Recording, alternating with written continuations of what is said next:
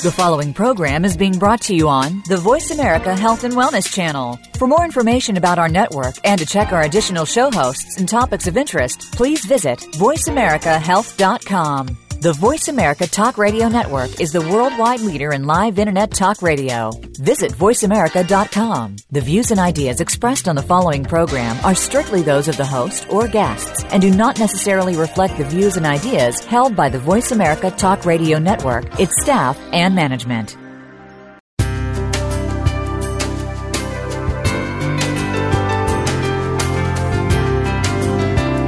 Good afternoon and welcome to Frankly Speaking About Cancer with the Cancer Support Community. Your host is Kim Thiboldeaux, President and CEO of the Cancer Support Community. This hour is designed to inspire, inform, and to help you live better with cancer. Now, here's your host, Kim Thiboldeaux. Welcome to Frankly Speaking About Cancer, an internet radio show that focuses on informing and inspiring people to live well with cancer. I'm your host, Linda House, Executive Vice President of External Affairs here at the Cancer Support Community. I'm filling in today for Kim Thiboldeaux, our President and CEO, who is off. The Wellness Community and Gilda's Club have united to become the Cancer Support Community, one of the largest providers of cancer support in the United States and around the world. Our services today are provided at over 170 locations worldwide, online at www.cancersupportcommunity.org, and also by a telephone helpline, which is 888-793-9355. And I will repeat all of that information later in the show to give you a chance to grab something to write with. You know, with summer in full swing right now, there's a lot of buzz around sun protection, and skin cancer. As a matter of fact, July has even been named National UV Safety Month. On today's show, which is brought to you in part by Celgene, Lilly Oncology, and Onyx, we're focusing specifically on one type of skin cancer that is strongly linked to UV or ultraviolet exposure. And that particular skin cancer is called melanoma. It's also the most deadly form of skin cancer. Joining us today is Louise Perkins, who's a PhD, and she is the Chief Science Officer at the Melanoma Research Alliance. Louise has a PhD and a Master's of Science in Biology Chemistry from the University of Michigan.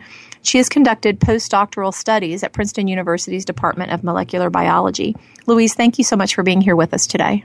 My pleasure, Linda.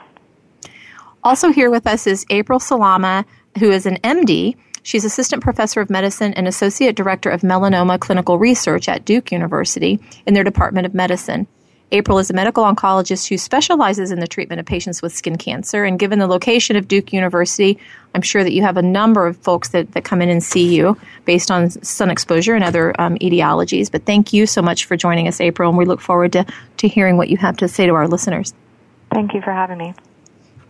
And last but not least, we have Donna Pient here with us today. And Donna, you are a melanoma survivor, and you are also an advisor to the Cancer Support Community's Cancer Experience Registry Melanoma, which will launch in the next couple of months. So we're so glad to have you join us as well, Donna, and thank you for serving as an advisor to that Experience Registry panel. Thank you. It's wonderful to be able to help raise awareness. It's such a privilege. Thank you for having me. Oh, it's our pleasure. So I am going to start with you, April. So we sometimes hear the general public terms of melanoma and skin cancer, and sometimes those are used interchangeably. I'm wondering if, for our listeners, could you identify what each of these are and clarify the difference in meaning between them? Absolutely. So, I think skin cancer is more of a general term that can refer to, many different types of cancer that happen to occur on the skin. I think, the most common types of skin cancer in the U.S. and really throughout the world include things like basal cell carcinomas and squamous cell carcinomas. And to put that in reference, in the U.S., about 3 million people are diagnosed with those each year. And these are highly curable, localized cancers that are often treated by a dermatologist and tend to grow very, very slowly and for most people don't cause a lot of problems. And that's in a big contrast to something like melanoma, which is, while it is a skin cancer because it occurs in the skin cells that carry pigment, It's much less common. It only occurs in about 75,000 people a year in the U.S., but as you had alluded to, it's much more dangerous and can be deadly. And so even though it only accounts for about 5% of all skin cancers, it is responsible for 75% of the deaths due to skin cancer. And even though, part of this program in terms of being aware, even melanoma, when we catch it early, is highly curable. So if we catch it before it goes to the lymph nodes, it's highly curable nearly 100% of the time. And that's why early detection is so important. Mm-hmm. And I think, something just to clarify for our listeners, when our listeners hear cancer-related statistics reported every year, because the numbers of the less malignant skin cancers are so large, it's often that those aren't included in the overall cancer figures. Isn't that the case? Isn't that your understanding of the case? That is true. When sort of official numbers of cancer are reported, we hear statistics about breast cancer and prostate cancer and lung cancer and then melanoma. The other sort of more common skin cancers like squamous cell cancer and basal cell cancers are not often included in those numbers. Yep. Thank you for that clarification. Donna, can you just tell us your story?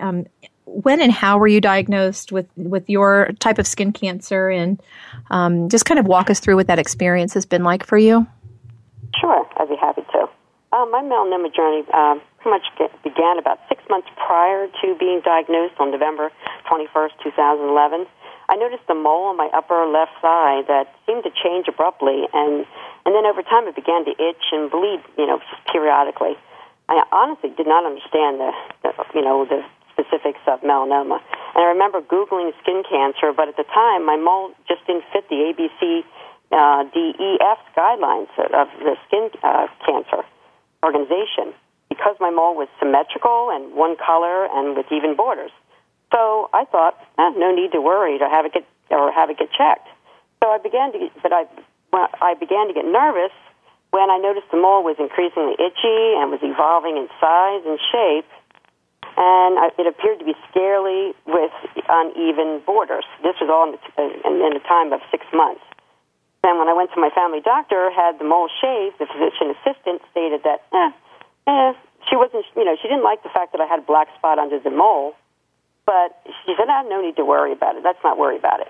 So I didn't, and I was shocked. But 4 days later, that I got the phone call, I'm so sorry, you have malignant melanoma. And let me tell you, those words forever changed my life. So what was the time frame between the time when you first started to notice the change in the mole and when you? I want to say it was about at least 6 months. I tried to go back because I wasn't educated on melanoma. I just really downplayed it, and to be honest, I was so busy with running a household, working full time, and going to college online, or to earn a degree in medical billing and coding. And I remember thinking to myself, when I was diagnosed, I'm like, and having to learn about the cancer registry. I remember recalling, oh no, now I'm part of the cancer registry. It's just such a shock when you're diagnosed with that. And I think that's why it's so important for me to raise awareness, because there's even today, after talking so many years later to people, I continue to do that. I continue to meet people that don't understand. And I'm just baffled because of all the technology we have and, media and all, and people are just still not aware. Mm-hmm. So, and tell us, how are you today? You know what? I feel, over a year has passed since my treatment, since I had to stop treatment. I feel so much better, but I continue to live daily with vertigo, and I have right foot numbness and fatigue, and I also have what they call a cognitive interference. That they believe it's from the toxicity of the interferon treatment. Basically, I had too much. But I'm very, very grateful to be alive, and I just live each day to the fullest because melanoma is the beast, and it's said it's like always lurking, So I'm just so thrilled to be able to say that I'm 2.5 years of no evidence of disease. So I'm just like celebrating each day. That's great. Congratulations. And thank you for sharing. Thank you for sharing your experience with us so that others can learn as well. Yeah, Louise, I really hope that's my thing to really raise awareness so that no one else has to walk this journey. Yeah, it's so important. And we're going to get into some specific ways of raising awareness and actions that people can take later in the show. So I'm going to count on you to help bring some of that to light for us. Sure. Thank you. So, Louise, I'm going to pivot to you now and ask if you could just tell our listeners a little more about the Melanoma Research Alliance. What kind of work are you doing in the melanoma space? How can people find you? What resources you might have to offer? Sure, no problem. So the Melanoma Research Alliance is a nonprofit that was established in 2007 by a patient, Deborah Black, shortly after her diagnosis with melanoma. She and her husband, Leon, created the MRA because there was really very little going on in the active research area, and it seemed like there were some researchers who were kind of toiling away in dark closets, but there really wasn't a lot of funding to support the science that needed to be done to advance the field. So flash forward from 2007 when we were created to now, MRA is now the largest private funder of melanoma research, supporting over 200 scientists in 14 countries around the world. The main thing we do is to fund research. We do have activities in the policy space and awareness space, but really who we are is a research funder. That's what we're known for. In the area of that, there are a couple of things that set us apart that people who are interested in helping to fight the fight against melanoma may want to know. We're fortunate that because of a gift we have that covers our operating expenses, 100% of public donations go directly to the research. So it's a great way to make money to fight this cause go a really long way. And then within the research area, it's a very interesting and amazing time for melanoma research, and the medical and scientific work that we've supported is really starting to pay off in a lot of exciting news for new treatments that are really making their way to patients and have beginning in 2011 to now, and I think we'll have some time to talk about those in a little bit. Yeah, and it's very exciting. It seems to me that I know definitely this year at the American Society of Clinical Oncology meeting in Chicago, and we covered a little bit of that particular meeting, there was a lot of melanoma and breakthroughs for melanoma discussed. It feels like I remember even the 2013 meeting also had a number of breakthroughs, and melanoma really rose to the top of what were some of the scientific breakthroughs for cancer at that particular meeting as well. No, definitely. And I would say melanoma is definitely a case study for the future of cancer research. The amazing progress that's been made in melanoma, both with so-called molecularly targeted agents, things that hit a particular protein or gene that's gone wrong in your cancer cell. Those are tested and proven in melanoma. We have a lot more to do to understand how to either modulate or overcome the resistance that can develop to those very interesting drugs. Likewise, in this new and exciting field called immunotherapy, which we've put about a quarter of our $60 million portfolio into, those investments in immunotherapy are really starting to pay off, and these new immunotherapeutic approaches are coming forward not just in melanoma, which is really, it's really great that that's where they're being proven first, but also in a lot of other cancers, including lung cancer and kidney cancer, bladder cancer, some blood cancers. I think when we look back from the future to now, we'll say that 2014 was really the year that everything changed, and these treatments became much more mainstream and available. And I think it's just going to open up a whole new area for melanoma patients and many, many others. Yeah, that's great news for patients. This is Frankly Speaking About Cancer. We do have to step away for a quick commercial break, but when we're back, we'll hear more from our guests, both on safe skin behaviors, if you will, as well as some of the medical breakthroughs that we've just alluded to in this segment. Thank you very much, and please come back right after this commercial break.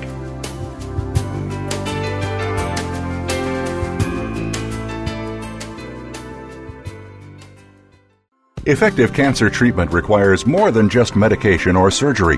For the country's 12 million cancer survivors and their loved ones, the social and emotional challenges of adapting to life with cancer are ongoing. How to handle coworkers' questions, how to get comfortable with new physical realities, how to reassure worried family members, or explain to friends your priorities have changed. The Cancer Support Community is ready to help by providing free counseling, education, and hope for survivors and their caregivers. Whether online or at over 100 locations around the world, the Cancer Support Community is ready to offer the support you need to live a better life with cancer. For more information on support groups, publications, nutrition, exercise programs, and more, call 1-888-793-9355 or visit us online at www.cancersupportcommunity.org.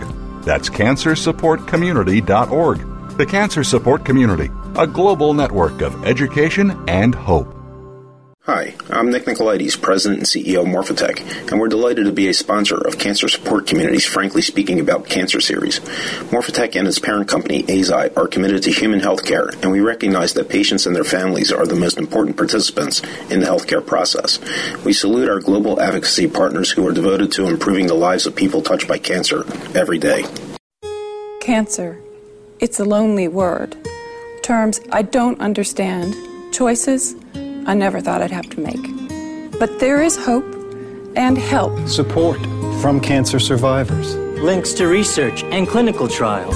Help with finances and access to care. All behind you at Breakaway from Cancer, created by Amgen to empower cancer patients. The Cancer Support Community is proud to be a partner of Breakaway from Cancer. Your life, your health, your network.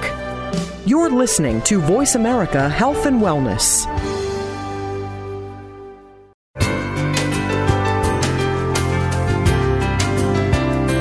You're listening to Frankly Speaking About Cancer with the Cancer Support Community, an inspirational program offering the resources you need to live a better life with cancer. Now here's your host, Kim Thiboldeaux, President and CEO of the Cancer Support Community. We're back with Frankly Speaking About Cancer, sponsored in part today by Eisai, Genentech, and Amgen. Today we're talking about melanoma, and I am joined by three experts in this particular field. Louise Perkins, who is a PhD and the Chief Science Officer at the Melanoma Research Alliance. I'm also joined by April Salama, who is an MD, Assistant Professor of Medicine and Associate Director of Melanoma Clinical Research at Duke University in their Department of Medicine. And then also Donna Piant, who is here with us today, and she is a melanoma survivor and is the patient advisor to the Cancer Support Community's Patient Experience Registry. So thank you again for being here with us today. And in this particular segment, I'd like to talk about skin cancer behavior, skin cancer prevention, and address some of the myths that may currently exist around sun protection. So, Louise, I'm going to start with you. And for my generation, having a healthy glow was an important part of summer, and I confess to participating in unhealthy behaviors at that particular time in my life. But, can you talk to us a little bit about what research is really telling us about tanning and the risk of cancer and tanning, whether it's through sunlight or through tanning beds? Sure, and I mean, like you, I have that confession as well. Despite my extremely fair complexion, I was one of those people who sat out under the sun with aluminum foil and baby oil and tried to actually turn my very fair skin into something it was never, ever going to be. And I think a lot of us do have the impression that glow is healthy, but it is anything but. And I think that's a really important message to get across to people. The fact is that ultraviolet radiation, whether it's coming from the sun or whether it's coming from tanning beds, and especially if it's coming from tanning beds, I would say it's known to be the primary risk factor for melanoma you can look at the scientific data when people delve deeply inside melanoma cancer cells and see the footprints of UV damage all over that. It's quite clear that it's a carcinogen. In other words, it causes cancer, and it damages the skin cells. There have been studies that show that your lifetime risk for melanoma doubles if you have more than 5 sunburns. And there's just overwhelming evidence that sunburns are a significant risk for melanoma. In fact, if you think about it, what is a tan? A tan is the evidence that there's been sun damage to the skin. And that's just something you really want to avoid. I mean, thinking about indoor tanning devices, tanning beds, and that sort of thing, these are a real problem, a known and significant health threat. And there's a lot of data that indicates that the use of a sunbed before the age of 35 is associated with a 75% increased risk of melanoma. They eliminate both so-called UVA and UVB radiation, both of which damage skin. It can cause skin cancer, and if you don't feel like that's close enough to worry about, lead to premature aging, and who wants those wrinkles? Recently, they were reclassified, these tanning beds, from low-risk to moderate-risk devices by the FDA, which is important. And a number of states are coming through with various bans on their use. 9 states have indoor tanning bed bans for those under 18. So the bottom line, stay out of the sun, be active outdoors, be safe while you're doing it. April, I'd like for you to pick up where Louise has just left off. And in particular, people talk about getting a base tan before going on a vacation, or if they're trying to get a jump start on summer. The belief is that if they have a base tan, they wouldn't get burned later when they are in the sun. So I'm wondering if you could speak to that. Is that fact or fiction? So that's a great question, because that's one of those myths that's kind of been perpetuated. And to build on what Louise was saying, and that really there is no such thing as a safe tan, and tanning and the development of that pigment, or what we call melanin, is just a response to injury. So anytime we're seeing your skin tanning, that is your skin's response to injury. And so a base tan does not really provide your skin with any significant protection from future sun exposure, and it's felt to be dangerous. And so I would echo what Louise has said, and that being protected under the sun is really the safe thing to do, and that's using good sun protective behavior. And I know we're going to talk about that a little bit more, but getting a base tan is definitely not the way to do that. So why don't we roll into sunscreen and sunscreen labels? And I know they can be confusing, and we've heard over time, conflicting information about what kind to buy and what kind not to buy. So could you just explain to our listeners, some of the common terms we hear: SPV, UVA, UVB, anything else that we should, what are those things first of all, and then what should we be thinking about as we're either purchasing or applying or reapplying sunscreen? Absolutely, and it's something I think as people have become, fortunately more aware of skin cancer and melanoma and sun protection, that the marketing is there, but then it becomes kind of ever complex about what you need to get, and is more really better, or is more just more. And so talking about some of the basic definitions, and just talking about sort of sun exposure and ultraviolet rays and radiation, and that really comes in 2 main forms, and that's so the UVB rays, which we think of as sort of the chief rays that are related to burning, and historically that was thought to really sort of be the more dangerous, form of radiation. We now know that that's not true, and that UVA rays are also important, and they cause aging, and also important and contributing to skin cancer. So both types of UV rays are important, and we need sunscreens that can protect us against both of them. And that's partly where the SPF, which stands for sun protection factor, comes in, although it's largely a number that's assigned based on the degree of UVB protection that a particular sunscreen provides. And so it kind of gives a measure of how effective it is in preventing burning from those UVB rays. But what's important now is, looking for a sunscreen that's sort of broad spectrum, so both UVA and UVB. And then when you go and sort of look at the numbers, patients will ask me, is 100 better than 50? Should I, what number should I be getting? And the numbers can be confusing because it's not really a 1-to-1 ratio. So an SPF of 30 does not provide double the protection of an SPF of 15. So I usually recommend at least an SPF of 30, which blocks about 97% of UVB rays. In comparison, SPF of 50, blocks about 98 or close to maybe 99%. And so going above SPF 50 there's probably not much added benefit in it. I usually tell my patients anywhere between sort of SPF 30, SPF 50.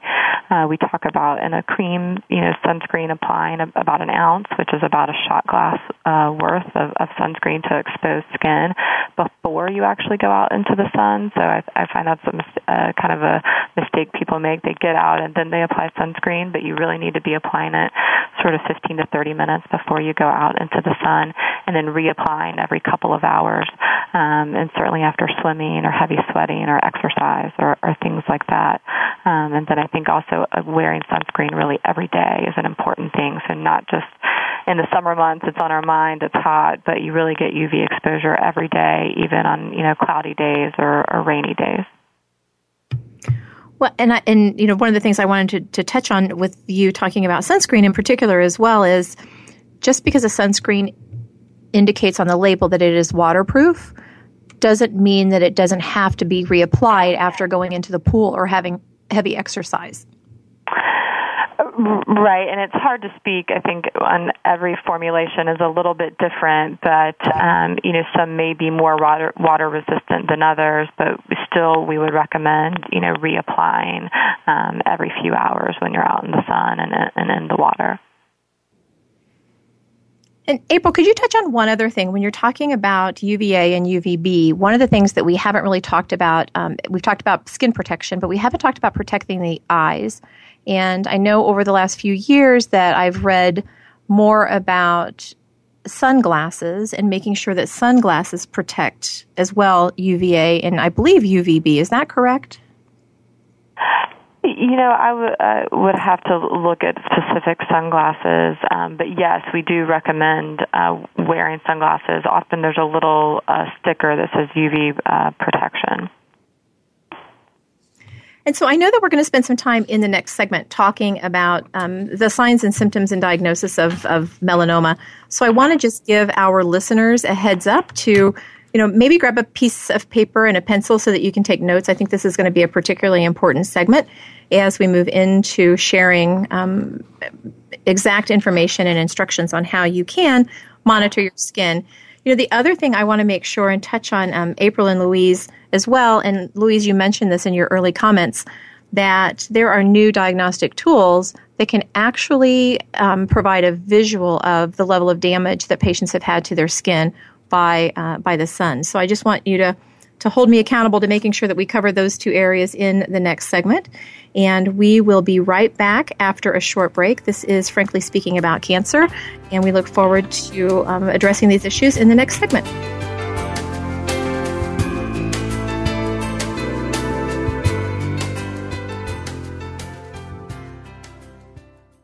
People living with breast cancer often find it difficult to ask for help, and many of the people in their lives want to help but don't know how.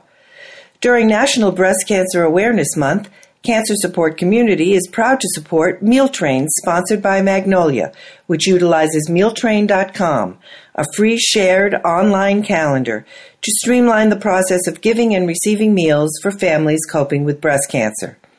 Help us reach our goal of 1,000 new breast cancer-specific meal trains this October.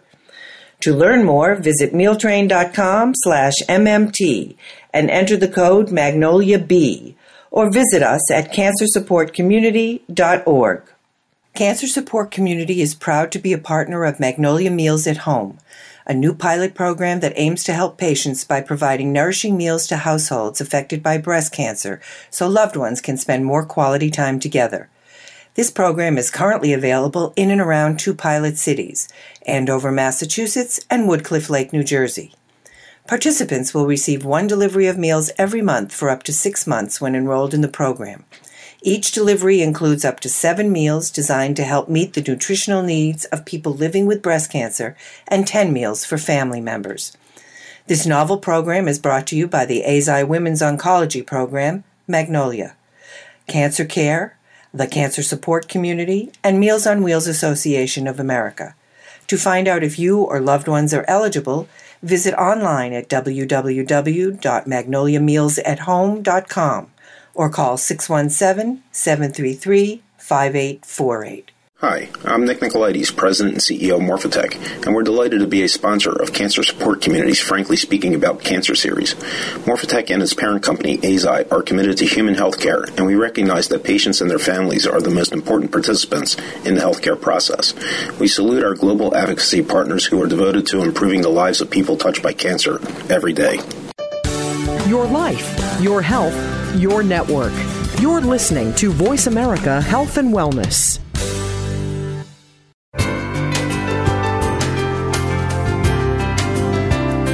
You're listening to Frankly Speaking About Cancer with the Cancer Support Community, an inspirational program offering the resources you need to live a better life with cancer. Now here's your host, Kim Thiboldeaux, President and CEO of the Cancer Support Community. Welcome back to Frankly Speaking About Cancer. Today's show is sponsored in part by AstraZeneca, Millennium, the Takeda Oncology Company, and Purdue Pharma. My name is Linda House. I'm the Executive Vice President for External Affairs here at the Cancer Support Community, and I am filling in for Kim Thiboldeaux, who is our President and CEO and the normal host of this show, but she happens to be off today. So in this segment, we are going to go over melanoma, the diagnosis and treatment of melanoma, and I am joined today by Louise Perkins, who is the Chief Science Officer at the Melanoma Research Alliance, and also by April Salama, who is the Assistant Professor of Medicine and Associate Director of Melanoma Clinical Research at Duke University, and then also Donna Piant, who is a melanoma survivor and who is also the patient advisor for the Cancer Support Community's Cancer Experience Registry. So we've got a lot of information to cover in this particular segment. April, I'm going to start with you. We heard Donna talk a little bit about the ABC guidelines of melanoma, but can you talk a little bit more about what are the signs and symptoms of melanoma and what our listeners should be looking for? Yes, I think so. So Donna had a great point in talking about the ABC criteria, which, just to review briefly for people, is the A is asymmetry, which just means does each half of the mole kind of look like the other half. B are the irregular borders that Donna was talking about. C refers to color, which melanomas can be a variety of colors and sometimes have really no color at all, which is something that people don't know. D stands for diameter, which we talk about something being around the size of a pencil eraser. And then E is the evolving, as Donna talked about, with her melanoma, that it began to change. But I think also what Donna touched on is that a melanoma may have some or none of these particular signs, and so it can be particularly difficult at times to diagnose. I think our dermatologists talk about the ugly duckling mole. So if there's something there that really doesn't look like other freckles or moles that you have and you're worried about it, that's something that you should point out to your doctor. I think thinking about melanoma in other sites that we don't always think of, so things like under your fingers, fingernails, toes and toenails, and on the palms and soles of your feet, because we know that even though sun exposure is a big risk factor for melanoma, melanomas can certainly occur on parts of the body that don't see a lot of sun exposure, and so that's something to take into consideration. When we talk about symptoms, often there aren't any, but certainly the itching or the bleeding, and Donna mentioned that with her melanoma, that can sometimes be something patients will tell us about.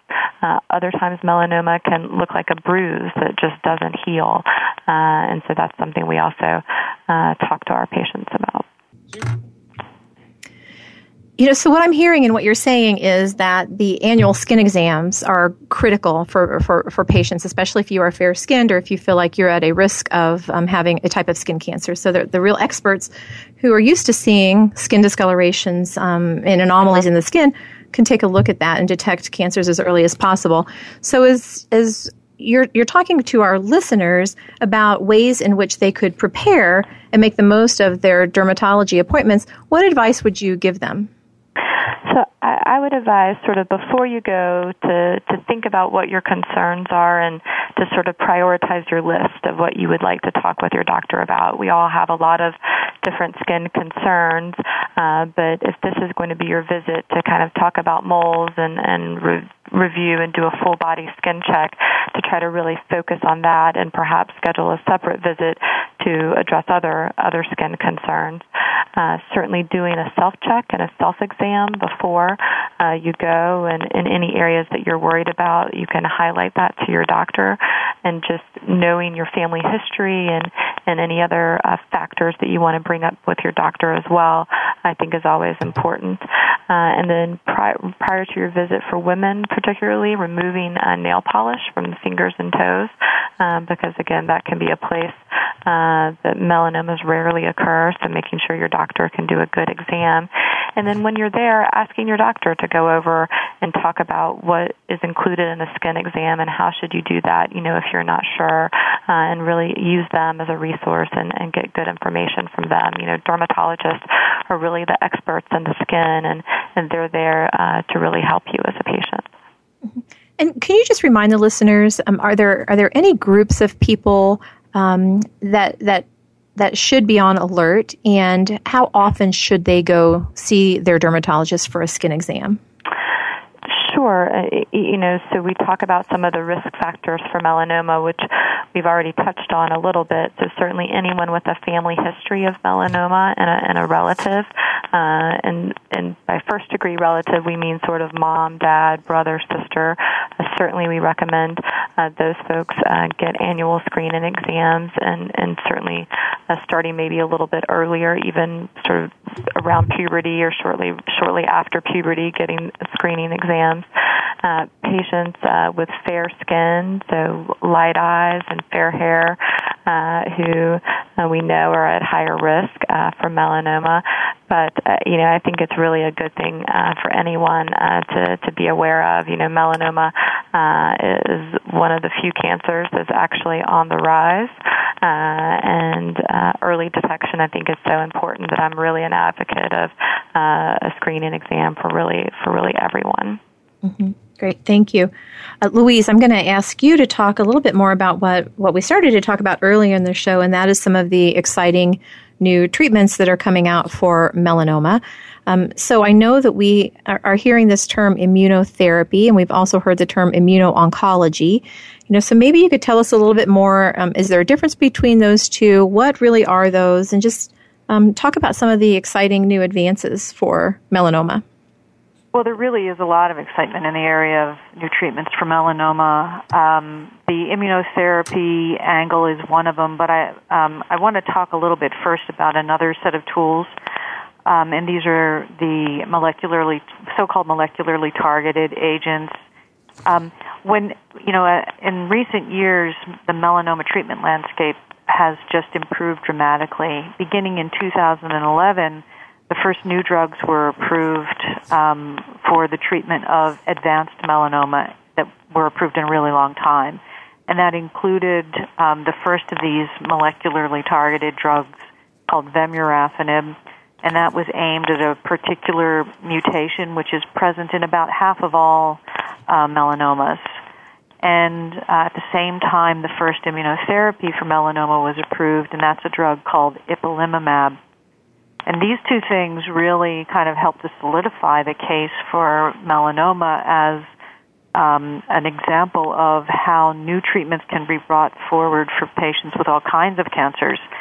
But, you go from 2011 to now, there were two additional treatments approved for treatment of this BRAF disease, this half of patients who have mutated BRAF, and those treatments are dabrafenib and trametinib. And in addition, as we look at where we are right now, and I would say poised to come into the end of 2014, beginning of 2015, there's a whole cadre of so-called immunotherapy drugs that are really showing their worth in tests in late-stage clinical development. So what does that mean?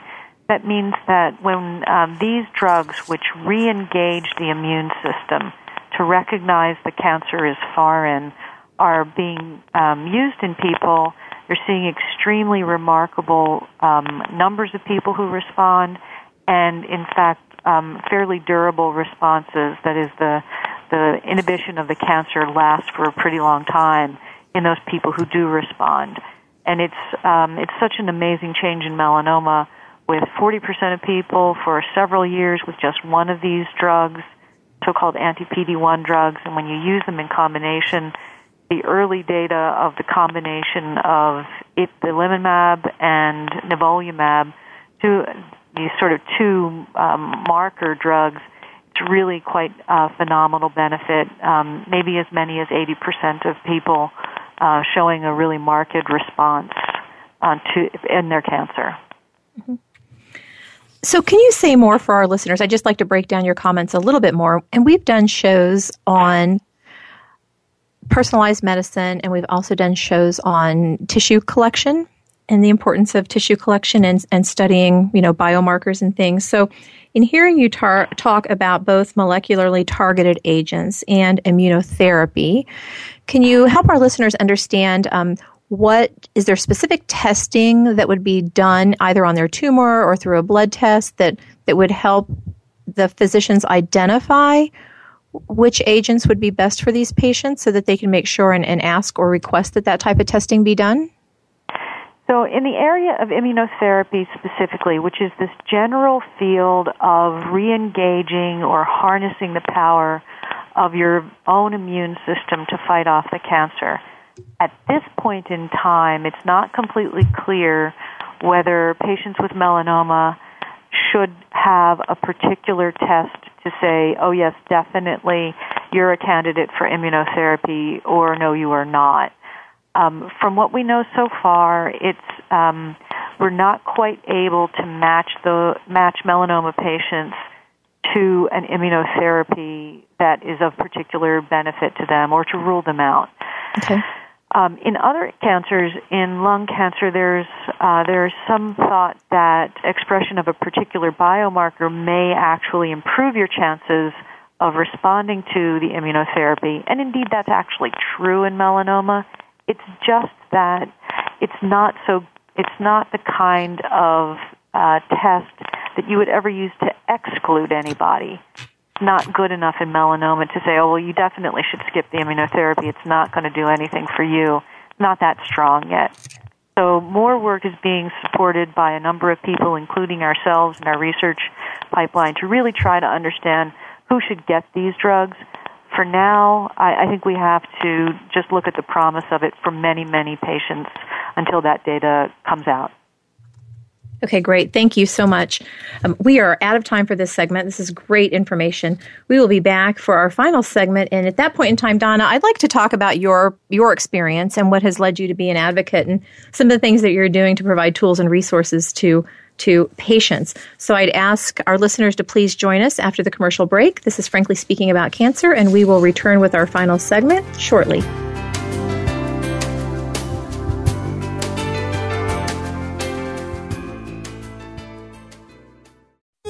Cancer. It's a lonely word. Terms I don't understand. Choices I never thought I'd have to make. But there is hope and help. Support from cancer survivors. Links to research and clinical trials. Help with finances and access to care. All behind you at Breakaway from Cancer, created by Amgen to empower cancer patients. The cancer support community is proud to be a partner of Breakaway from Cancer. Effective cancer treatment requires more than just medication or surgery. For the country's 12 million cancer survivors and their loved ones, the social and emotional challenges of adapting to life with cancer are ongoing.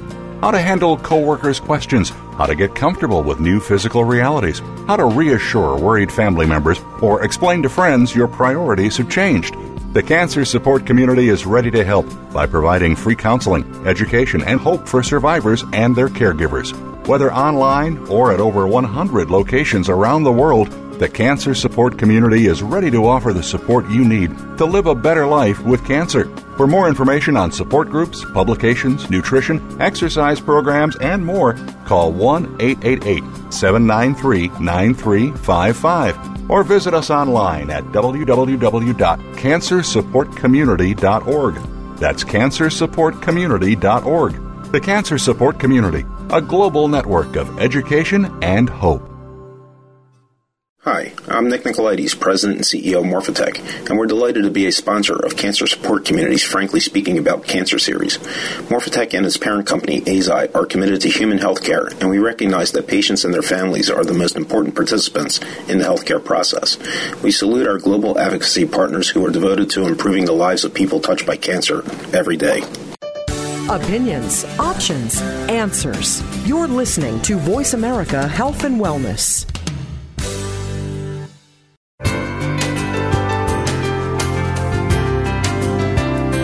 You're listening to Frankly Speaking About Cancer with the Cancer Support Community, an inspirational program offering the resources you need to live a better life with cancer. Now here's your host, Kim Thiboldeaux, President and CEO of the Cancer Support Community.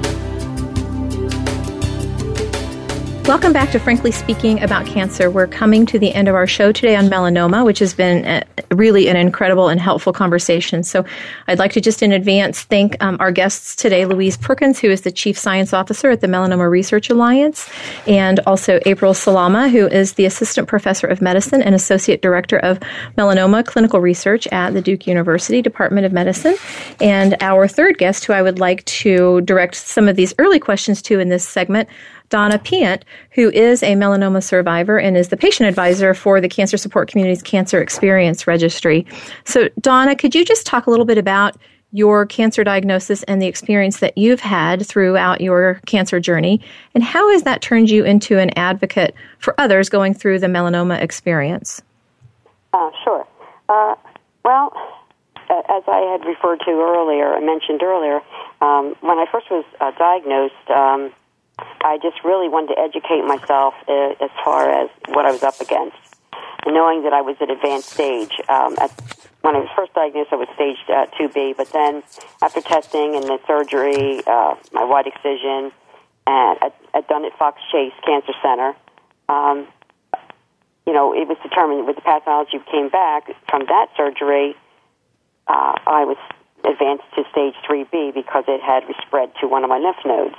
So then, because of that, I was referred to a medical oncologist, and I was advised to given options to either have like a clinical trial, just watch and wait kind of a thing with ultrasound, and or doing a sentinel lymph node dissection, and that's what I opted to do because I just wanted to be more aggressive with it.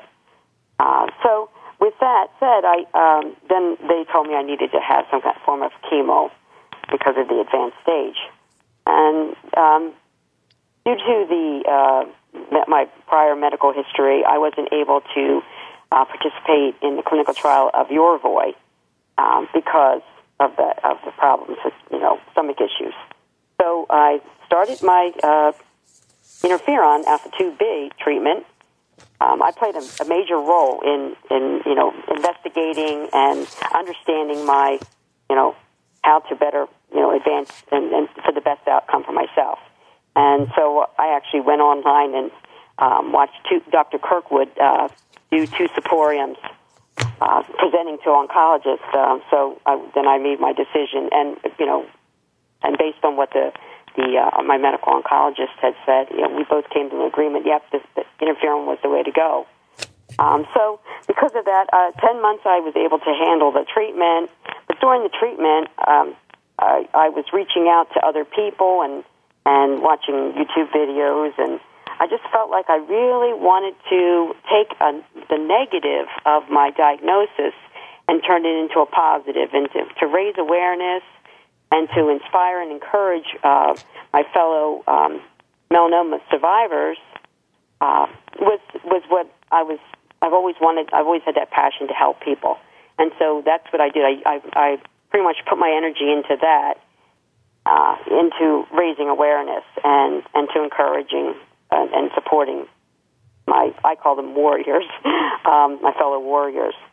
So that's how that was started. But then from then on, I just went onto my Facebook page, and because I didn't feel like I was getting enough, I was raising enough awareness through my YouTube videos that I had made, and it just really was a big help for me to be able to distract myself while I was undergoing all the very various symptoms that I was having to overcome every day from the treatment. And so tell us about your Facebook page. It's called The Cancer Spot. Mm-hmm. For two reasons. The Cancer Spot, meaning pointing to the spot that it started with, the mole, and then also it was it's a place that people can come to really find out about melanoma, because I do an awareness on there, and also an inspire and use humor. Through my treatment, when I was in the chair, receiving Monday, Wednesday, and Friday, receiving my injections, and because it was so hard on my body, I literally had to take a liter of fluids Monday, Wednesday, and Friday just to try to keep my body up, from the treatments and everything. So I was actually writing my post from the cancer, right from the chemo chair, basically. And what I found was I was reaching out to people, and one day I posted, "Save me from," and I affectionately called them the needle Nazis, because they were giving me the shots for the interferon, which would give me the horrible symptoms. And so someone responded back and said, "Oh, maybe if you disguise yourself." Well, that started the whole needle Nazi disguise, and so that was where the humor came in. I got a lot of response from that. People were just just made people laugh, and that's my personality, to really, look for the positive in things and try to I use my sense of humor to really get through it. And helping others by raising awareness, but also encouraging others, really is always been my passion all my life. Well, thank you for doing that for others. I'm sure that it's been a great response that you've been getting, and we again love having you involved in the Cancer Experience Registry, and look forward to working together even more to help promote both of those efforts. April, I just wanted to, as we're coming on the close of the show, we've got about 4 minutes to close, and I wanted you to just talk quickly about recurrence. So for the patients who might be reading Donna's Facebook page, or for others, what precautions should they be taking if they've had one diagnosis of melanoma to make sure that they're protecting themselves? Yes, and so I think really the risk of recurrence of melanoma depends on your stage, and as Donna kind of talked about, the plan is really tailored for you in terms of additional treatments and follow up. And at Duke, in our clinic, that often means a combination of seeing dermatologists, maybe a surgeon, maybe a medical oncologist. They may also be talking about getting CAT scans or other types of scans to kind of monitor. And Louise has alluded to, some of the newer treatments that we're now using to try to prevent recurrence and reduce the risk of melanoma coming back. I think also the other thing that we need to think about is, because people have developed one melanoma, they're still at risk for developing additional new melanomas. So that piece about being sun smart and sun safe and wearing sunscreen and continuing with annual skin exams is more important than ever. So we encourage people to continue to follow up with their dermatologist, and sometimes intensifying the frequency of surveillance, sometimes every 3 to 6 months, and just keeping a close eye on things. Great. Thank you.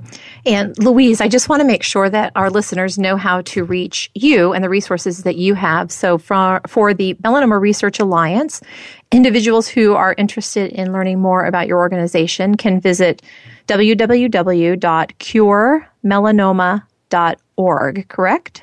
That's right. Great. Thank you. And then I also want to encourage our listeners to check out Donna's Facebook page, which is The Cancer Spot, also for more information on this important issue.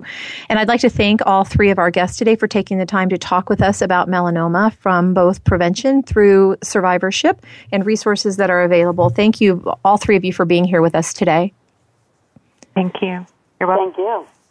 And to our listeners, thank you so much for joining us today for Frankly Speaking About Cancer. I am Linda House, filling in for Kim Thiboldeaux, the President and CEO of the Cancer Support Community. She will be back with you next week. I do want to extend the offer that if you have an idea for an episode of Frankly Speaking About Cancer, we would invite you to please share those ideas with us, and we'll bring topics to the show that you're interested in. You can send your ideas to us at news@cancersupportcommunity.org. At the Cancer Support Community, we provide a multitude of in-person and online and over-the-phone support. If you or someone you know is faced with a cancer diagnosis, you do not have to do it alone. For more information about our programs, including the Cancer Experience Registry that we've talked about today, please visit us at www.cancersupportcommunity.org. You can find a location near you, or you can have access to a lot of different types of information there. You can also call our toll-free helpline at 1-888-793-9355 and speak directly with a licensed mental health professional Monday through Friday from 9 in the morning to 8 at night Eastern Time. Until the next time, be well, do well, and live well. Thank you for joining us for Frankly Speaking About Cancer with your host, Kim Thiboldeaux. We're here for you every Tuesday afternoon at 1 p.m. Pacific Time and 4 p.m. Eastern Time on the Voice America Health and Wellness Network. In the meantime, stay connected online at cancersupportcommunity.org. That's cancersupportcommunity.org.